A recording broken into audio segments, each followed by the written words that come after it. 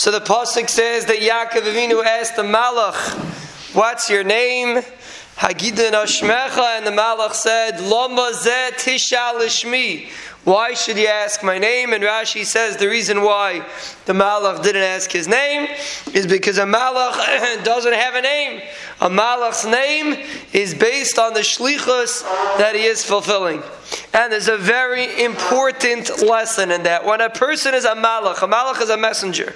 A messenger doesn't have any ulterior motives, any eigen or ritzainer, so to speak. A messenger is completely focused on his job. So therefore, a malach doesn't have a name. There's no personal someone doing it. His whole metzius, his whole mahos is defined by his job, by the message, by the thing that he is supposed to carry out.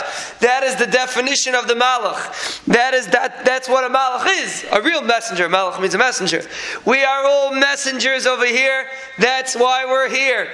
If we negate our name, meaning if we negate our negias and our personal gains in every situation, then we are a proper malach for HaKadosh Baruch Hu. We are a messenger. We are fulfilling our shlichus. Lama zeh tishal lishmi. We shouldn't be having names, so to speak. It's not about us. It's about the job that we are here to do. That's a true malach. That's a true messenger. And Be'ez Hashem, when a person realizes that the reason why he is here is to fulfill a shlichus and not to improve his own social or political or intellectual or physical or monetary standing, if that's the reason why we're here and that's our goal, so to speak, then the Rebbeinu Shalom will Be'ez Hashem give us all the tools that we need to fulfill our job to be a proper malach. Be'ez Hashem, the Rebbeinu Shalom shall always bench us with bracha, hatzlacha, refuos, yeshuas, beruchnius,